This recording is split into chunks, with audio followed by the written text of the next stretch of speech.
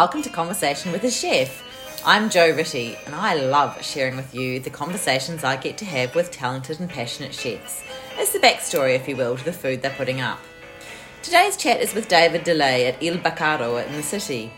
David and I have honestly been trying for weeks to sit down together for a chat, and all sorts of lockdowns and other things got in the way. But it was absolutely worth the wait to sit down with David and talk about his love of food and cooking, which stems back to when he was 4 years old actually, and to find out more about Venetian food and how to choose the best white truffle. David showed me an eerie video he took on Saturday night just outside the door of Il Baccaro on Little Collins Street in the city. It was our snap lockdown 3.0, and to see no one on the streets of central Melbourne on a balmy evening on Valentine's weekend was another bleak reminder of all our hospitality heroes have been through.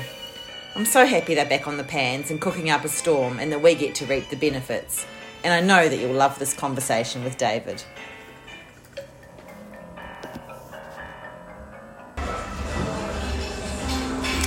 Hi David, lovely to finally meet you. It's been a long time like a coming. drink or... I've got some water, it's lovely, thank you. Coffee or anything? No, I think I'm alright, thank you. Very nice to be here. No, I bet. No, it is nice. And there's air-conditioned room, that's for sure. And there's nothing nicer for me than seeing staff meals. I think it's so important, and I know lots of places do it, but I know lots of places don't, and I think it's such a lovely institution to have staff eat together. Yeah, exactly. So we've always done that. It's so important. Like, it's just the one. Yeah, it's one time a day we all just sit together and just eat. It's true. We've always made a really important part of that day. Well, I think too. It just seems mean to make staff run around and give food to other people, and if they haven't eaten together and right. they've had to grab something on the way or whatever, and I think it's part of hospitality as far as I'm concerned. True. So David, I've been reading a bit about you, and there's a lot of things that come out quite consistently, so that the fact that you've always wanted to be a chef, and that from working with your mum from the age of 4, can you tell me a bit about that sort of birth of loving being around food? Yeah, I think it's just being brought up in Italian culture. You know, always when we were kids, like my brother and my sister were always brought up around food. You know, like mum's always cooking at home. Mum's always making this time I was making sauce. She did it last weekend. I'm like, Mum, you're not allowed. There's not. She goes, I already bought the tomatoes. She was making it anyway. Yeah. So she's always making the pasta sauce, and winter we did the salami. Just like the Italian traditions, we always do it. So I was always just brought up around it. And I think my brother and my sister weren't really interested, so she started not really backing off on it, but started just losing a bit of the tradition things. But then she knew I really loved it, and then she's like, oh, cool. So she just kept on doing it. So I think always has been around food, always. And how does it, because I think that is the same for a lot of people brought up in Italian and Greek culture. Those cultures are very food, and everyone's around the table, and as you say, these traditions of making passata and the sausage and all those kinds of things. How does that then, what was the next step for you to actually make it a living? When did that happen? My brother did his apprenticeship. When I was in high school, I had to do work experience. And then I knew I wanted to be a chef, so I wanted to just try to get in somewhere, whether it be a restaurant or at the time he worked for, Qantas Catering, so he took me over there to do my work experience, and I was in year 10 or year 9, I can't remember when it was, and just learned a little, got to see a bit more how it was professionally rather than how it is, at home. Yeah. It was very different. But I think I really, from then I just enjoyed it, and I knew I still wanted to be. And what do you think it was about that? Is it the pace or the buzz? Is it just the actual food? What? Didn't really experience the buzzes then. I think it was mainly the food. I think you get the buzz as you into it, as you go into it. That develops for sure. Yeah. And so you've been a chef for, dare I say, over 20 years? No. It's. I think I've hit 21 years. 21 years now. Yeah, wow. It's a long time. I know. It's hard to show my age. Wow. But and you're an executive chef. So for those listeners or readers who might not be quite sure, well, probably if you're listening to this podcast, they are sure what an executive chef is. But sometimes an executive chef is just overseeing things but isn't on the pans. Are you still hands-on? Or I'm still more hands-on in here. I'm struggling with staff between all the venues at the moment, so it's still a bit of very much a hands-on role. still a lot of times overseeing it and doing a lot more administration and things like that, but still very hands-on. Like, I don't think I could ever be fully not hands-on. I think it's just not me. Like, sort of defeats the purpose of doing what you love in the first place, I guess. Absolutely, yeah. And how many venues do you oversee? I see between Ilbuck Road, Bar Carolina and Tedo. Yeah, nice. Yes. And so there's been a bit of a revamp in I Whakaaro, and so and it's from going a bit more generalised, it's gone back to its roots of being more Venetian. Is that right? Yeah, it's trying to go a bit more on the Venetian, steering to the more classic Italian, more Venetian sort of style, but still incorporating a lot of modern techniques. Yeah, right. And so Venetian, that sort of means a lot of seafood, or a bit more seafood orientated. Venetian cuisine's really, it's hard to explain Venetian cuisine. They've sort of got their own little, traditionally Venetian cuisine is all those little tapas style cicettis and things like that, but cuisine in general is a bit, I don't know, generally speaking, when you speak to a lot of Italians, they don't rate it at all. They think Venetian is the worst, but they sort of just take a lot of things from a bit of everywhere, really. Yeah. So it's probably like, modern Australian. Well, to a degree, yeah. It's probably a fusion of all the best of Italian. Yeah, nice. And so, what are some examples of dishes you've got on this menu at the moment? The crudo di mare is our sort of share plate that, like a little a seafood share plate, like a raw seafood share plate that we've got.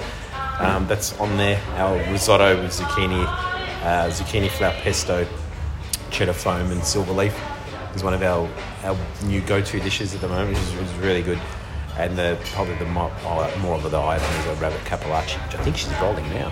You might have a look. It's a lemon curd cappellacci with rabbit ragu. Wow. And sea blight. Wow. So yeah, she's getting that ready now. That's cool. So yeah, they're the new additions on our menu that we've sort of started and going from there. Yeah, okay. And where do you get your inspiration after 21 years? Is it? These young kids, these young ones that come in. My head chef, my sous chef, they're a bit younger than, a lot younger than me. You just see the things that they come up with and creative. Like 10 years ago, I was like them, and then it's like a new generation that comes in. You just see these young kids that just try different things and just learn different techniques and see different techniques through, social media, Instagram, all that sort of thing. A bit more. I think there's a bit more access. They can see a lot of things and just really eager to try. I'm only just thinking this question through as I speak, but do you think maybe the younger generation are more? I mean, we were all a younger generation once, but do you think they're more willing to break rules and be experimental? Oh, 100%. I think, like I was saying, I think 10 years ago I was like in that frame, just like looking over my old previous head chefs and older chefs and things like that. I was like just doing things a bit different to what they were doing, and what was modern back then is just it's different now. It's either completely normal or just But I wonder then, as we get older, if we kind of hark back to the authenticity or the things that we grew up with a bit more, and want the sort of more.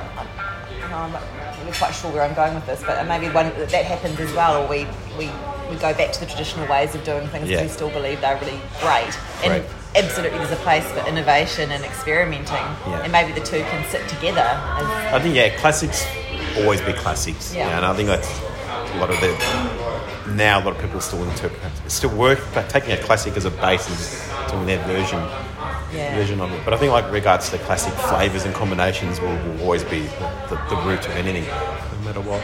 Yeah. And I was reading too that you like to go back to Italy as often as possible. If I can, yeah. At the moment it's a bit tricky, but and when you go, do you have specific places you want to go to, or is it specific foods, or like what's your itinerary when you? Don't really have one. We just sort of just wing it. The last couple of times I went, we winged it. And I remember with the old partner here, we went to get truffles, and usually that's the time we go. Like, Alba's always on there in the last stop. Get the truffles and we come back, but we sort of just wing it. Like, let's just go here, let's go here, let's go here. And that's it. It's the same, being a French teacher, I always tend to try and get to France, and I lived in the south of France for a year, and I think it's that kind of thing of just the markets and just how amazing it is to see just what ordinary people do with their produce. Yeah. And that was something I was going to ask you as well, is you're doing Venetian food but with Victorian produce. You're quite big on... Trying to stay as local as we possibly can. And is that... Can you do that for that style of food? Most of it, yes. The majority of it, yeah. Like obviously the fresh things like seafood and stuff is Victoria's got so much great things that we've got access to. But no, most of it we can. It's been pretty surprising how much we can actually. It's been good. That's good because I think, Victoria certainly at the moment, as much as we can help out the farmers and the suppliers. Yeah, exactly. I think it was a real eye. Last year was a real opener, just seeing how much everyone in the country's just struggled. You know what I mean? So it's like they just support each other as much as we can while we can. So.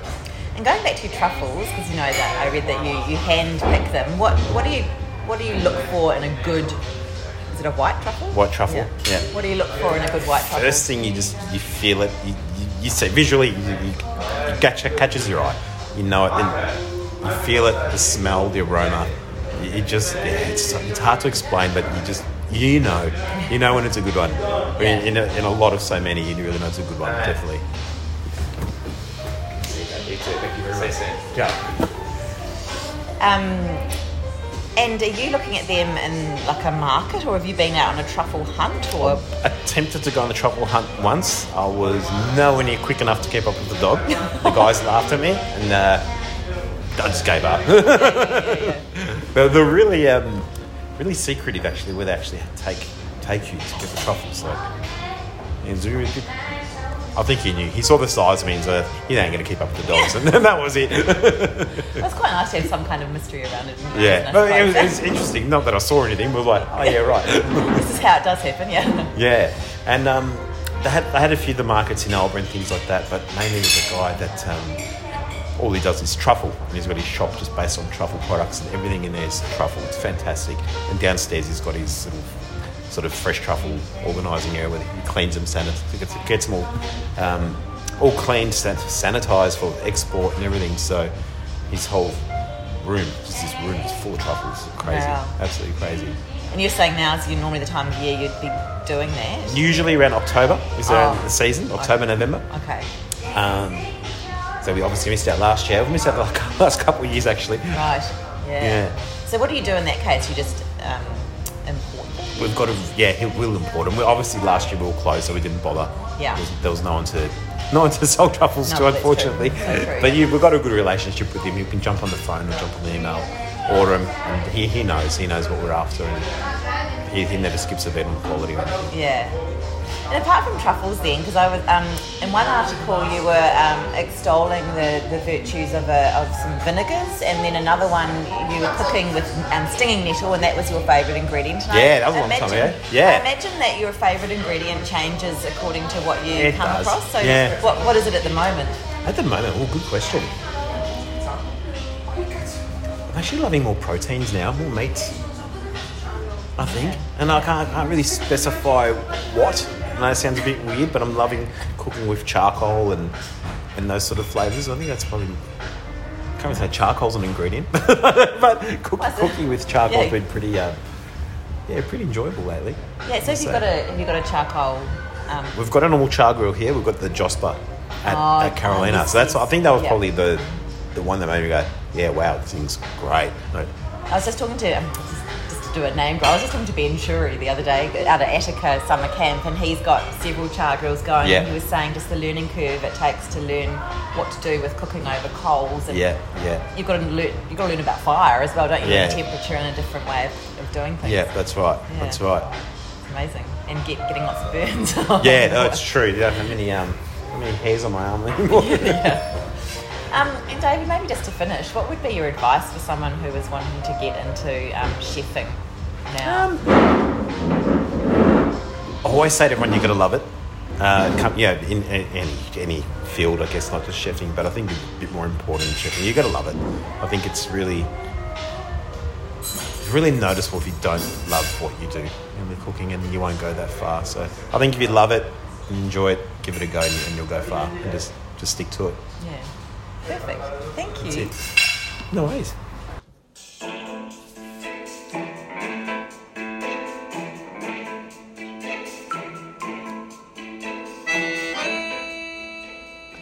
You've been listening to Conversation with a Chef. I'm Jo Ritty, and thank you so much for joining me today. If you'd like to read the full transcript of the conversation, you can go to www.conversationwithachef.com, or follow me on Instagram so you'll always be up to date with the latest conversation.